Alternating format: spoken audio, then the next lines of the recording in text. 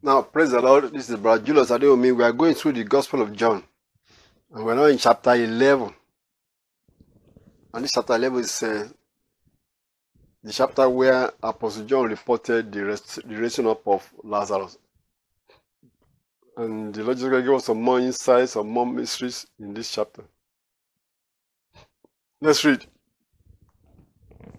Now a certain man was sick, named Lazarus, of Bethany, the town of Mary and her sister Martha. Verse 2 says, it was that Mary which anointed the Lord with ointment and wiped his feet with her hair, whose brother Lazarus was sick. Now, when you look at that description of which Mary was he talking about, you know, that was the Mary, the brother of Lazarus. But there were two occasions where the Lord Jesus Christ was anointed with perfume on his feet, and somebody wiped it with her hair. Two occasions. One occasion was said to be a woman that was said to be a sinner in the house of one Simon the Pharisee, which one of the apostles, Matthew or Luke or something, reported. Now this was generally is different from the one that John was reporting here, that Mary wiped or anointed the Lord Jesus Christ's feet, which was before his crucifixion, very close to his crucifixion, after Lazarus was resurrected. And that was reported that Mary came and anointed Jesus Christ. In fact, the Bible in that one says he poured it upon his hair, upon his head. Oh no, he said, another place they say he poured it upon his head, but the Apostle John said he poured it upon his feet and used her hair to wipe it, so that the whole place is perfumed. So they don't know whether it's the hair that is smelling or the feet that is smelling. So that's why some people thought he poured it upon his head. It's according to Apostle John, who definitely was there, say she poured it upon Jesus Christ's feet and wiped the feet with her hair. We take that of record of Apostle John to be more accurate than the other one that said Mary poured it upon Jesus Christ's head. So let's go ahead now. And that's why he put in parentheses in verse 2, trying to tell us who is this Mary I was talking about. He says the sister of Lazarus. Verse 3. Therefore his sister sent unto him, saying, Lord, behold, he whom thou lovest is sick. When Jesus heard that, he said, this sickness is not unto death, but for the glory of God, that the Son of God might be glorified thereby. And that statement of Jesus Christ was saying, you know that this Lazarus was not old enough to die, he was a young man. And for this thing must be, it's a setup. That's what Christ was alluding to, that this is a setup. But how do you know it's a setup? Because he said it's not unto death, but for the glory of God, that the Son of Man, the Son of God, Jesus Christ, can be glorified. He was going to raise up Lazarus. So somebody has to be the experimental apparatus. Not so. Nobody wants to be the experimental apparatus, especially because you don't know, nobody told you about this, that this is what is happening. Not so. Mary and Martha and Lazarus didn't know that they are being set up as experimental apparatus. It's something like the story of Job. Job was like an experimental apparatus. You guys go to a laboratory in chemistry, and they put all this in, and that's going to be our experimental apparatus. And the man that's going to experiment is going to use them. So, but see, that is what Job was. The situation that happened to Job was almost like it was being used as a test case. But God was revealing it to him later. That's how it was reported. Not that he knew what was happening before it happened. So this Lazarus case also, Jesus Christ knew what is going on, that he is going to be used as an experimental apparatus. He said, to the glory of God, the Son of Man can be glorified. But Lazarus didn't know about it. he just fell sick. His sister didn't know about it. They were weeping and trying and crying. Also, they say God brought the miracle back. That does not mean that everyone that is sick is being used by God. No, this is a special case. That's what Christ said. This is a special case. Because people thought, well, God put this sickness upon them to humble them. No, God does not put sickness upon people. But this particular one is a special case. God said to glorify the Son of God. And so he stayed back. Verse 5. Now Jesus loved Martha and her sister and Lazarus. When he had heard therefore that he was sick, he abode 2 days still in the same place where he was. In short, he could have said, well, if he doesn't want him to sick, you can just pray for God. If somebody said, just speak from there also. My servant will be made whole. Christ could have spoken from there and the sickness would have disappeared also. But he didn't. He knew that he said, this is a setup. That's what I'm saying. This is a setup. Though the family didn't know about it, but the Son of Man, the Son of God, knew about it. It is a setup to glorify Jesus Christ. So he allowed it to go into the extreme. 4 days in the grave before he showed up. Because this is a setup, an experimental apparatus, like I call it. So he abode 2 more days. After he heard, he didn't pray about it. He didn't say anything about it. He just stayed 2 more days away from where he was. Verse 7 said, then after that, he said to his disciples, let us go into Judea again. Judea is where Bethany is. His disciples say unto him, Master, the Jews of late sought to stone thee, and goest thou thither again? I mean, the disciples are now scared for his sake. Because every time he comes to Judea, these people are not accepting his message. The rulers of the temple, the Jews that are religious fanatics, they were not accepted. They wanted to stone him. They said he called himself God. They took up stones to stone him. He has to escape from there. So that's why the Jews don't want, the disciples didn't want to go back there again. So they were now in a hiding, almost like a hiding. He went to another section that is far away from Judea. It's like a wilderness area, and where nobody will come and locate them. They say, well, we don't want to go there again. Why do you want to go back to that Judea when they want to stone you? Last time. But Jesus Christ answered and said, are there not 12 hours in the day?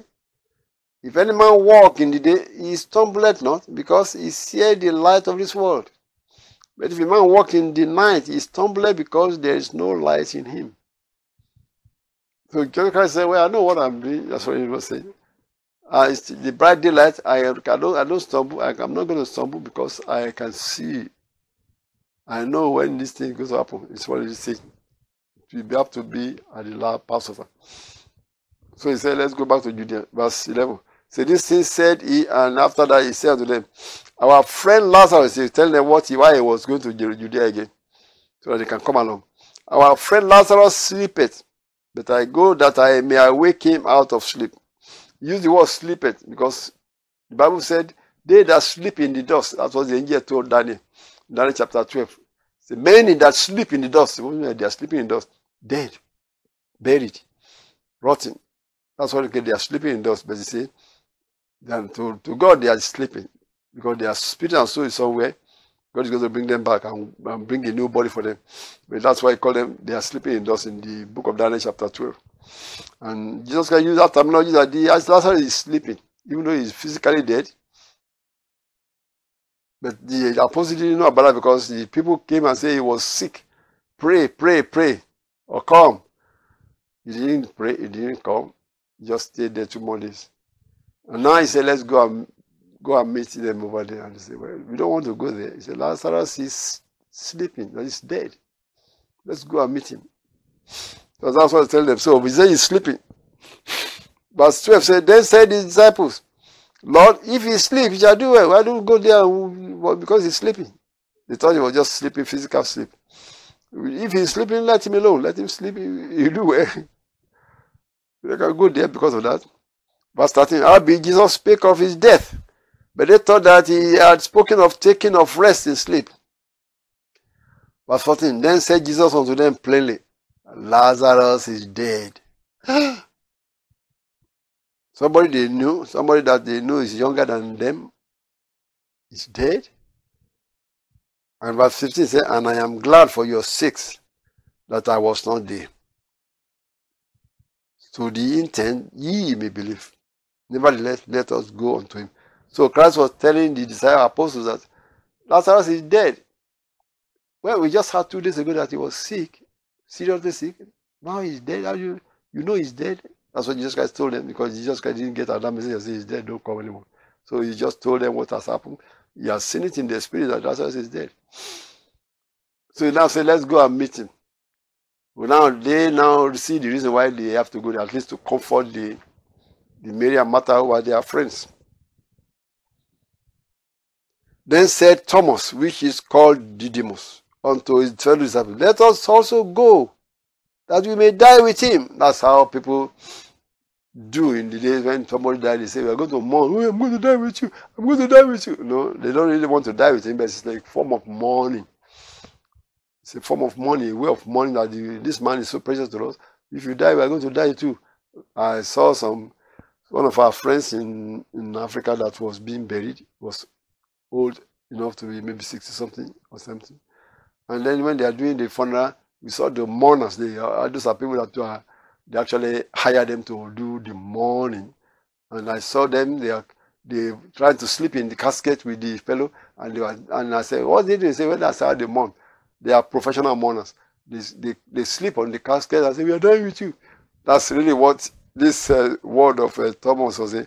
Let us also go, and that we may die with him. It's a mourner's type of a pronouncement of how important this man is to us. We are also going to die with you. Not that they really want to die with him, but at least they will voice those out in form of mourning to make people see that they were sorry that the man died.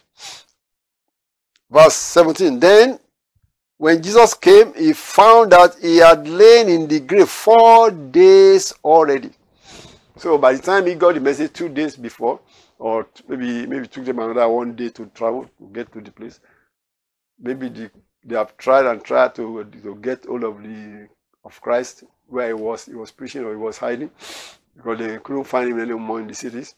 They were in the wilderness area, so they have sent messages. Nobody could get the message to them. And then they said, "This thing is serious." Somebody must have gone seriously to go look, and then got to him. When I got to him, maybe it was after they already buried Lazarus. I said, Lazarus, they said, pray, please come or pray.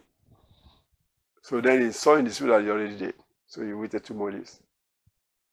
And then after 2 more days, he said, well, let's go and meet him now. He said, the disciples said what they said, and we don't want to go.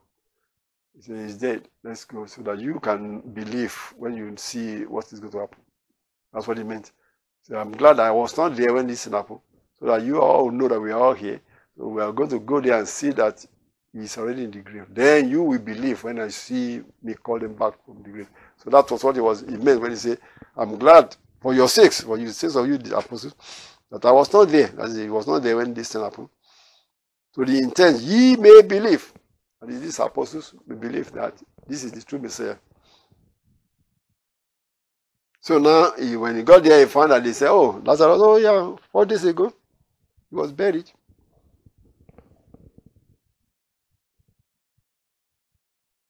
Verse 17, when Jesus came, he found that he had lain in the grave 4 days already. If it is we that have no knowledge of power, we will have said it's too late, you came too late. It's already rotten. So they're thinking by 4 days now, it's too late. Just comfort the sisters and go back. No? Verse 18, now Bethany was nigh unto Jerusalem, about 15 furlongs off. Very close. They're more like 15 furlongs. I don't know what the furlong country for, maybe about, let's say miles, 15 miles, that's short. 19, verse 19. And many of the Jews came to Martha and Mary to comfort them concerning their brother, because they are also Jews. The same neighborhood is called Judea. So people that know them are coming to comfort the sisters. Well, they always talk about the sisters, which means these adult women, and Lazarus also an adult, maybe 20-year-old or 20-something, we don't know. How old was Lazarus that was said to be the youngest of them, perhaps, or in the middle of the 2 sisters? Maybe probably he was the oldest, we don't know, but he was a young man, according to them. They must have lost their parents, because they never mentioned their parents. So we assume that their parents were all gone by that time. But Mary and Martha were adult, old enough to marry, perhaps. Maybe Martha herself was an old lady that should have married, but didn't get married. And so that was what it said. Many of the Jews came to Martha and Mary to comfort them concerning their brother. Then Martha, as soon as she heard that Jesus was coming, went and met him. But Mary sat still in the house. People believe that Mary was so close to the man that died, Lazarus. Because sometimes you can have a sibling, and these two are very close together, always playing together, always fond of one another. And when one thing happened to one of them, that's what we feel it harder. Why the other siblings we mourn, but it's not like the one that really was close to him, or either close in age or just close in the fellowship, in friendship. See? So that's why Mary felt it harder. See? But Mary sat still in the house. Then said Martha unto Jesus, Lord, if thou hadst been here, my brother had not died. That is, they believe in healing. They believe Jesus Christ has healed the sick. They have heard it. They have seen it. They have witnessed it. They were praising God. That's why when he was sick, when Lazarus was sick, they sent for Jesus to come and heal this boy or this man, or pray from another place. You know that because we have heard the story of the centurion saying, you don't need to come, just speak from there. My servant will be made whole. If they believe that, they would have assumed that if Jesus Christ heard about this story, he could have prayed, but nothing seems to be happening. Lazarus died. Also. So they say, if you have been here, they know that if you are here, you lay your hand upon him, he will be well. So they believe in healing also. So she said, my brother will not have died if you have been here. But verse 22 is very key. Martha believed more than that. She said, but I know that even now, whatsoever thou will ask of God, God will give it thee. That is, Martha believed so much that you are the Messiah. You are the Son of God. And even now, if you ask anything from God, God will give you. So that's a good confession. That he is saying, even though we know it's over, but we know that you are the right-hand man with God, that whatever you ask from God, God will give to you. Of course, what about we? What about her? We have been praying and praying and praying and praying to God. We do like God didn't answer. But that's what everybody thinks. We prayed and prayed and prayed when this boy was sick. We prayed and prayed and prayed and prayed and prayed. I mean, they were praying to God. Listen. Look at God. That's how many of us think. God didn't answer us. But you, God will answer you because you are close to God. That's what she was saying. That we know that I trust that you are close to God. Whatever you ask from God, even now that look at it's too late, God will give it to you. So they believe in Christ, that he is the Son of God. But God wants us to come to that state. We are also sons of God, that whatever we ask from the Father, we will not be denied. We will not be denied. That's really what God wants. He wants us to come to that state. So Martha confessed that I know that you can ask anything from God, even right now that we thought it's too late. As far as we are concerned, we have prayed. God didn't answer us. But if you answer you, that's what she was saying. God didn't answer us, but he will answer you if you ask anything. Even right now, we know you can still do it. So Jesus Christ said unto her, thy brother shall rise again. Well, that statement look like futuristic, no sir? Well, of course, futuristic shall rise again. Where they believe that where there will be a resurrection in the end of all things. There will be a resurrection. So Martha confessed that. Martha said unto him, I know that he shall rise again in the resurrection on the last day. So someone like say, well, that's comforting. Maybe you won't see this man again for a long time, but he will rise again. I say, yeah, I know he will rise again on the last day. Everybody believes that. The Pharisees believe that. They have been preaching that. And anyone that died, there will be a resurrection in the end of all things. And Martha confessed that, yeah, I believe that he will resurrect. Like that's a comforting thing for those that have lost one. But now Jesus Christ wanted to tell him what he meant. That is, I'm not talking about the last day. He was talking about what he would do right now for them. Jesus said unto her, I am the resurrection and the life. He that believeth in me, though he were dead, yet shall he live. And whosoever liveth and believeth in me shall never die. Believeth thou this? Now, this statement here, I have preached it over and over again. Christ mentioned two things right here. But he mentioned two things in that verse 25 and 26. Because Martha just confessed that I believe in that resurrection on the last day. It will happen. I believe it. The Pharisees have been preaching it, and we are Pharisees. We believe that God is going to resurrect the dead, because the Sadducees don't believe that. And they were also in the temple. But the Pharisees preach that. They believe that there will be a resurrection. God is going to resurrect everyone that is dead at the last day to stand before judgment. So she confessed that, I believe that's good comfort. We will see him again at the last day.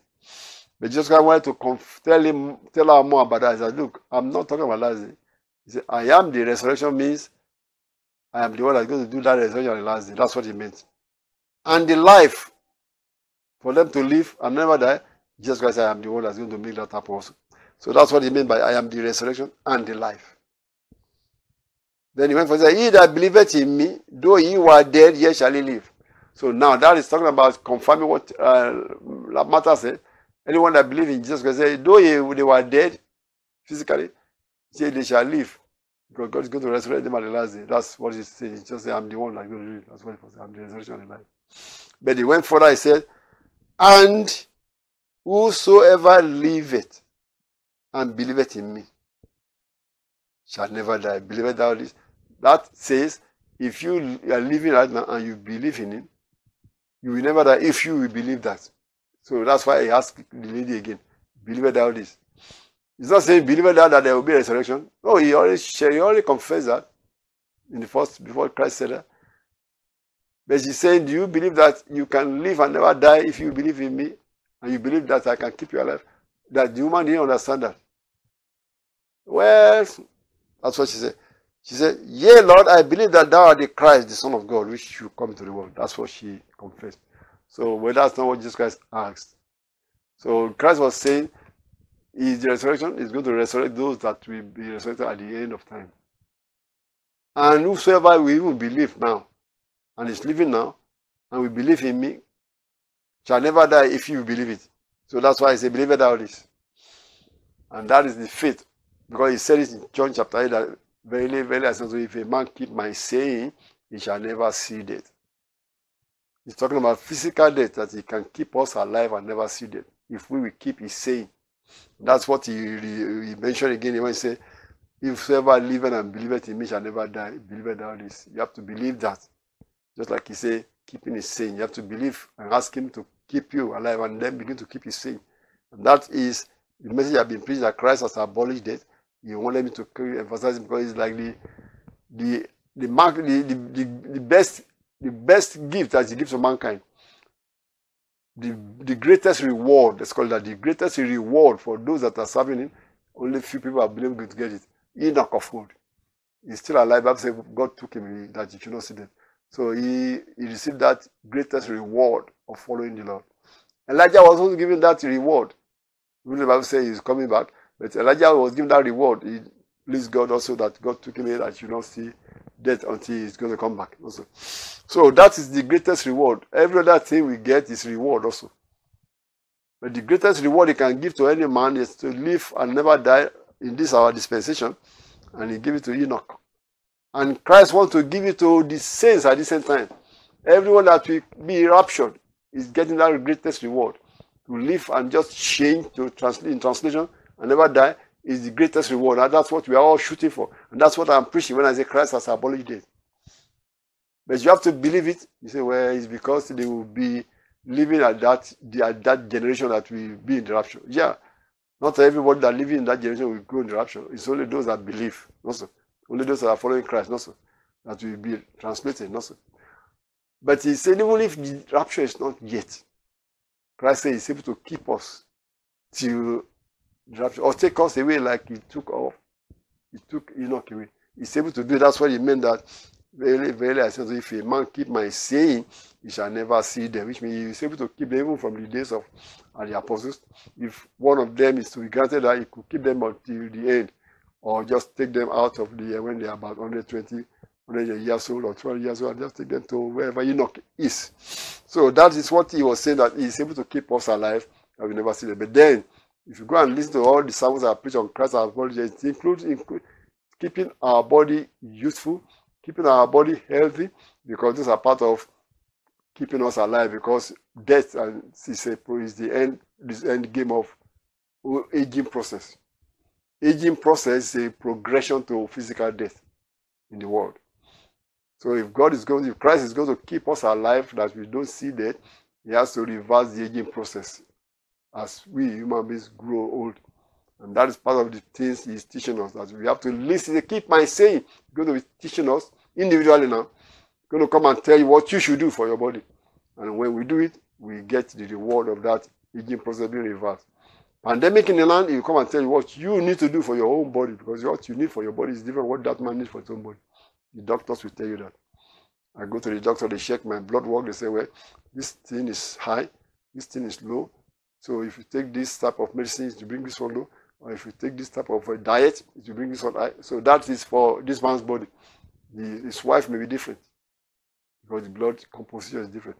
That's friends or his brother may be different. So that's why Christ said, you keep my saying individually, if a man. And that is what we are all shooting for, so that we can go please the Lord and meet him and go with him in the rapture, or be alive when he comes in the rapture. And that's our prayer. So if you believe it, keep pursuing it, and Jesus Christ is able to keep us alive. Verse 27.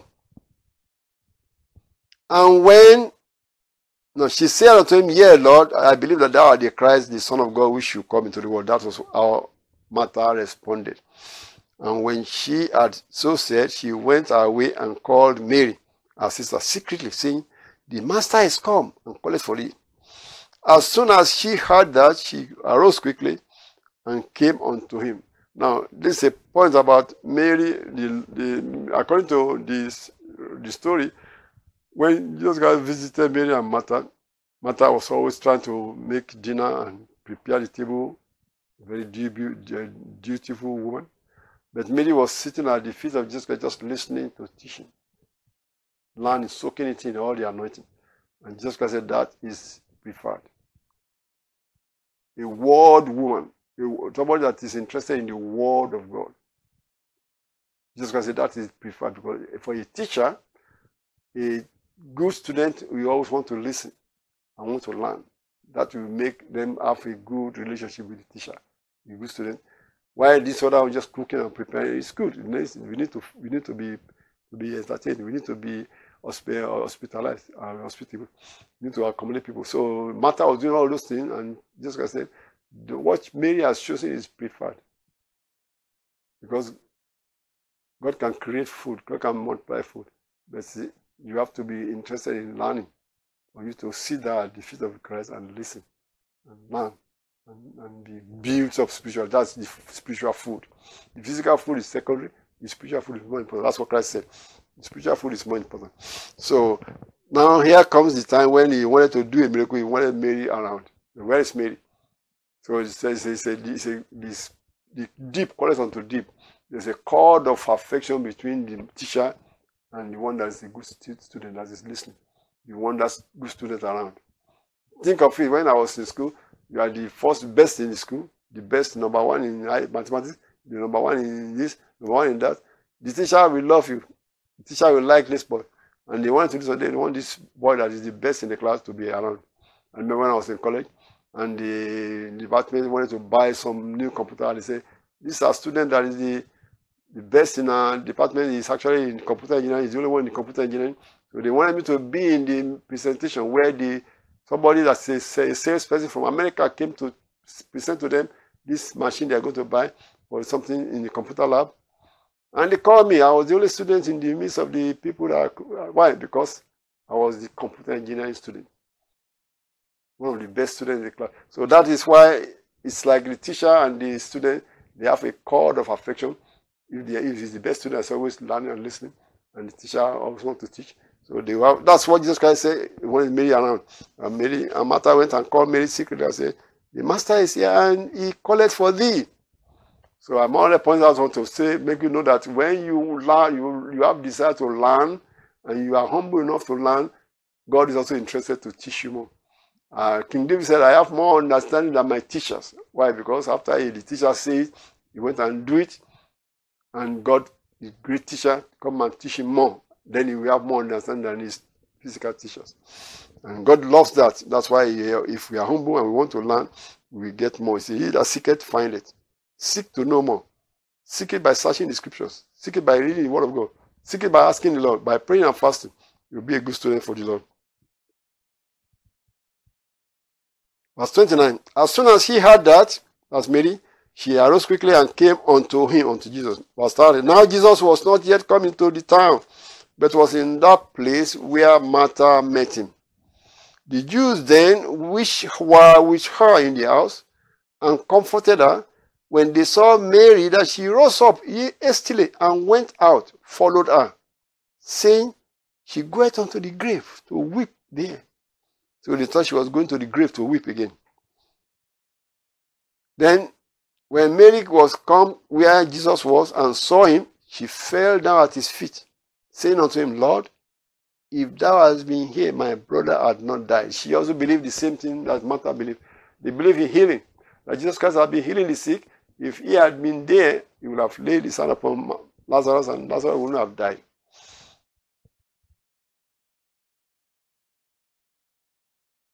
Verse 33. When Jesus therefore saw her weeping, and the Jews also weeping, which came with her, he groaned in the spirit and was troubled. So that began to, the compassion and the mourning also came upon her. It's something that you feel for them. Christ fell for them. That she couldn't do anything but to groan in the spirit. And the Bible said, and he said unto them, where have you laid him? You could see everybody weeping. That touches a nerve in the Lord Jesus Christ. That made him also weep. Not that he's weeping that he couldn't do anything. He's weeping for this, for the mystery of mankind. The mystery of mankind. Human being lost something precious and we all weep and couldn't help. We couldn't do anything. Verse 35 said, Jesus wept. Because he said, Lord, come and see. Where have you laid him? He said, come, Lord, come and see. They are taking him to where they laid Lazarus. And Jesus wept. I mean, he was weeping for the mankind. We couldn't do anything. When death strike, doctors are helpless. And human beings just have nothing to do. We say it's a loss. It's a mystery of mankind that human beings just have no help when these things happen. And they just have to weep. And Christ himself wept with us. That's what he was weeping with them. Then said the Jews, behold how he loved him. Verse 37, some of them said, could not this man, which opened the eyes of the blind, have caused that even this man should not have died? I mean, they are now saying, well, this man was their friend. We heard he opened the eyes of the blind. Why couldn't he stop this man from dying? So that was what they are now whispering behind his back. Jesus could hear them.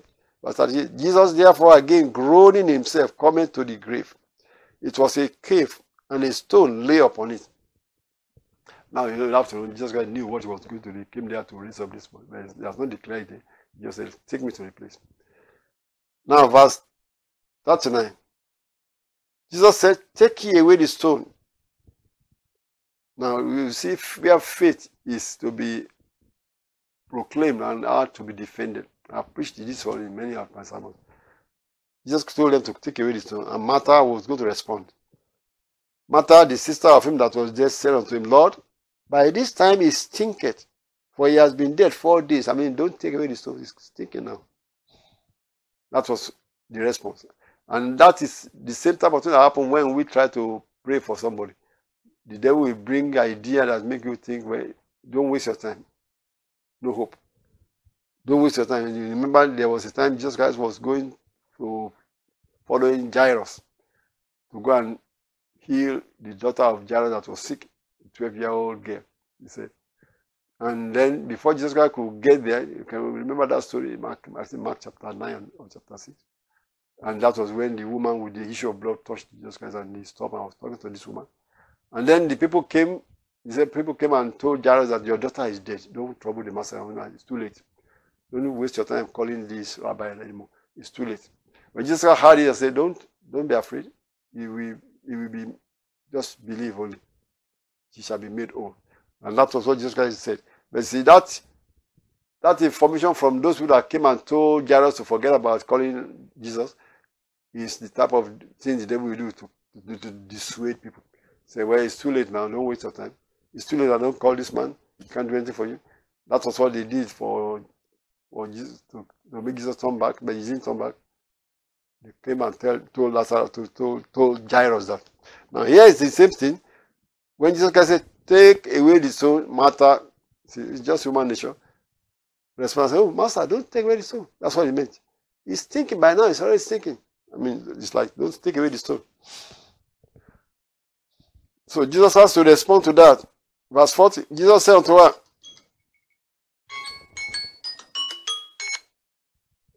Jesus has to respond to that. Jesus said unto her, said I not unto thee that if thou wilt believe, thou shalt see the glory of God?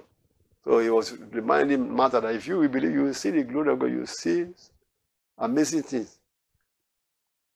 Verse 41. Then they took away the stone from the place where the dead was laid. So the apostles are doing roll away the stone. They said, the point is this: God sometimes will make us do what we can do, and He will do what we cannot do. Christ could have spoke, and the stone will roll itself away also. But He said, He wants you men to roll away the stone. But if they don't believe that anything could happen, maybe they will roll away the stone. But say, we do our own part, and He will do the part that we cannot do. So that's why He told them, roll away the stone. Now, another thing is that the stone will still disturb the man from coming on also. So that stone needs to be out of the way. So there are many things that have been preached from this type of a sermon. And Jesus lifted up His eyes and said, as verse 41, Father, I thank Thee that Thou hast heard me. Now remember the prayer of Jesus. I thank Thee that You have heard me. He didn't say, please hear me, please hear me. No. He said, I thank You, You have heard me. May you already pray before you get there. And I knew that Thou hearest me always, but because of the people which stand by, I said it, that they may believe that Thou hast sent me. So this prayer is just a show for these people to know that I'm praying to the Father, so that they will say He's talking to God. Not so. Because as far as they are concerned, He's just a man, a prophet. But now, if He's talking to God, they will say, well, it's God that did it. Not so. So that is why He said, I know you, I don't even need to be praying, but I want these people to see me praying to the Father. That's what He meant.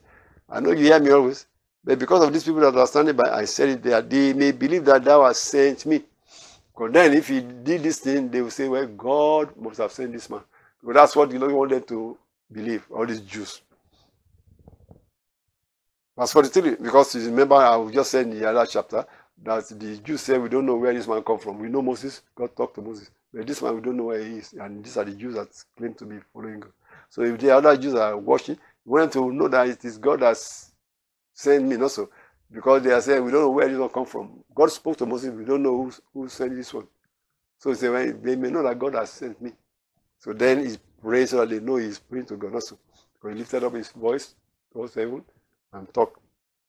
So that was what Christ meant. Verse 42 says, and when He had thus spoken, He cried with a loud voice, Lazarus, come forth.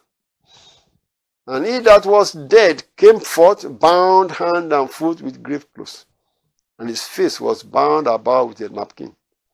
Jesus said unto them, loose him and let him go. So they loosed Lazarus, and he was okay. And had seen the things which Jesus did, believed on Him. And some of them went their ways to the Pharisees and told them what things Jesus had done away. We saw something strange today. That man, Jesus, He called Lazarus out of the grave. 4 days in the grave. But see, those supernatural signs and wonders is a verdict against those who don't believe. Indictment is what they call it. They were indicted. So we better believe so that we are not going to be in trouble like He said to these cities that saw His miracle and they didn't repent. Verse 45 and verse 46. Some of them went their ways to the Pharisees and told them what things Jesus had done. Verse 47. Then gathered the chief priests and the Pharisees a council and said, what do we? For this man doeth many miracles. If we let him thus alone, all men will believe on him. And the Romans shall come and take away both our place and nation. What were they afraid of? Let me explain what they are talking about. They were afraid that if the Lord Jesus Christ is doing this and all the people believed, they are trying to make him king. They are going to hail him as king, and that will be conflict with the Roman Empire. That are saying Caesar is the king. So that's what they are thinking of. Say we are going to be in confrontation with Caesar, and he's going to send soldiers, and we are going to be in trouble. We don't want that to happen. So we have to stop Jesus. They wanted to stop Jesus themselves. That's what the whole purpose of crucifixion is all about. They said, because they were talking of political messiah. It looked like these Jews, these rulers, these chief priests, it looked like they were not ready for the political messiah. The nation is waiting for a political messiah, somebody to take them out of the hand of the Romans. But it looked like the rulers are not ready for that. They are afraid. If that happened, there will be war. They were afraid of that. But they saw Jesus Christ doing these signs and wonders, and people were saying he is the one, he is the one, he is the one. And they wanted to stop him because they didn't want to believe he is the one. And if they say he is the one, then this crowd will try to make him king. And we don't know what's going to happen. It's going to be a war between us and the Romans. So that is what they were afraid of. That's what they were expressing there when they said, if we let him touch alone, all men will believe on him, and the Romans shall come and take away both our place and nation. That is, the Romans shall come and attack us because we are setting up a king for ourselves, contrary to Caesar. So that was what they are afraid of. But you see, that was not the mission of our Lord Jesus Christ. They didn't know the mission. They didn't believe the mission. So they were thinking, if we let this thing happen, we will be responsible for starting a war. And then their high priest was on the side of, let's kill this man. Verse 49 said, and one of them, named Caiaphas, being the high priest that same year, said unto them, ye know nothing at all, nor consider that it is expedient for us that one man should die for the people, and that the whole nation perish not. And this spake he not of himself, but being high priest that year, he prophesied that Jesus should die for that nation. You see, sometimes people misinterpret their prophecies, or give a prophecy that's actually from the devil. Look at what they said this high priest prophesied, that he prophesied Jesus should die for the nation. But what does that mean? Look at what he said, verse 52. And not for that nation only, but that also he should gather together in one the children of God that were scattered abroad. What does he mean by that? Or what did that mean to them? The children of God that are scattered abroad means what the Jews, the Israelites that were scattered everywhere. He was saying, he prophesied, which means he was saying God was speaking through his mouth. Whether it was God or it was the devil that put it in his mouth, this is what he was telling them, that Jesus Christ should die for the nation. We know that he died for the world, not for the nation. But it is a prophecy that could have been spoken but misinterpreted. Could have been given but misinterpreted. Like if somebody have a dream and they saw this thing and they saw the end result and then said it means we have to kill him. And they will be misinterpreted. And that is how they interpreted it, that they have to kill him. But that's what he was telling them, that one should die for the people. And that he's going to gather all the scattered flock. If that was shown to this man who prophesied, let's say it was shown to him in a dream or a vision, that this will be the end result of this man being crucified or killed, and he will be spiritually gathering the people of God. But by relating it in a way, make them think they have to kill him. And in the end, that was what they did. Also. But God already knew that that was the plan to redeem mankind.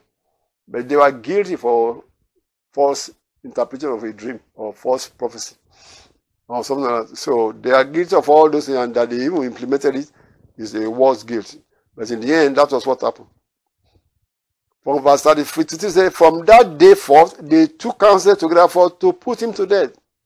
Now, they were themselves deciding that they have to kill this man. Because they think if they don't kill him, there's going to be a revolution. the people are going to start a revolution that will bring Roman Empire to come against the nation of Israel. So that was what their own fear was. And they said, we better stop him before the crowd turned the whole nation against the Roman Empire. But in the end, that happened many years later through somebody else. Like Christ said, I come in my Father's name, you receive me. Another will come in his own name. Somebody led them to rebel against the Roman Empire around 70 AD. That became their political something later. And they were all destroyed and scattered, and the city was destroyed by the Roman Empire. But Christ already prophesied that that will be a vengeance. Well, the true light came, they rejected it. They wanted the false leader, false light. And at the end of the world, also another Antichrist will come that will lead the whole nation into world war or Armageddon. All of these are prophecies anyway. Let's continue and wrap up this chapter 11. Very intriguing also. Verse 54. Jesus therefore walked no more openly among the Jews, but went thence unto a country near to the wilderness, into a city called Ephraim, and there continued with his disciples. Now it's like Christ was more or less staying in a wilderness area where he didn't want to be in the midst of the Jews, because they were now looking for him to arrest him or stone him, because they have put a wanted, like it's a wanted dead or alive kind of a thing. They already announced that anybody find wherever he is, you want to arrest him. That is to be killed. Verse 55. And the Jews' Passover was nigh at hand, and many went out of the country up to Jerusalem before the Passover to purify themselves. And that is the last Passover. And Jesus Christ knew that it was to be the Lamb of God to be sacrificed for the nations of the world, for the rest of the world, for the whole world, at the Passover. So the Passover, that's why he was staying away till the Passover, so that they wouldn't, because you have to remember when that Passover they were saying we have to do it quickly before the Sabbath started. If they have gotten him a week, 2 weeks before that, they would have wanted it over a week or two before the Passover. Because they are saying we can't do it on the feast day. We can't do it on the feast day. But that's why Christ stayed away, because it has to be on the feast day. It has to be the Passover lamb. The sacrifice has to be as a Passover lamb for the whole world. That's why Christ stayed away, as if he was hiding from them. But it was for a purpose, because he had to be a Passover lamb for the whole world. And he has to go there and be crucified at the Passover. That's why he stayed away. Otherwise, the people were already saying, let's arrest him. They wanted to do it even before the Passover. If they can find where he's hiding, they want to arrest him. You will have to take him to Pilate and say, kill him right now, 3 weeks before the Passover, or 1 week before Passover, so that they don't have to deal with this. So, but Jesus Christ hid himself until the Passover. Verse 56. Then sought they for Jesus, and spake among themselves as they stood in the temple. What think ye, that he will not come to the feast? Now both the chief priests and the Pharisees had given a commandment that if any man knew where he were, he should show it that they might take him. See what I say? They were already given a verdict out that they should show where he is hiding, and they want to arrest him. They wanted to do it before the Passover feast.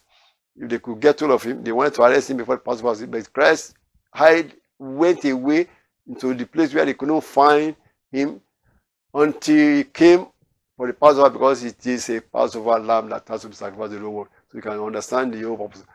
Not that he was afraid of them, he just knew that if they find the opportunity, they will want to do this thing before the Passover. But it is not to be done except for Passover sacrifice. I pray that the Lord will give you understanding that while we are following him, he died to save mankind. If he has not died on the cross, we will not be saved. He died to save mankind. And I believe that God will give you more understanding. God bless you.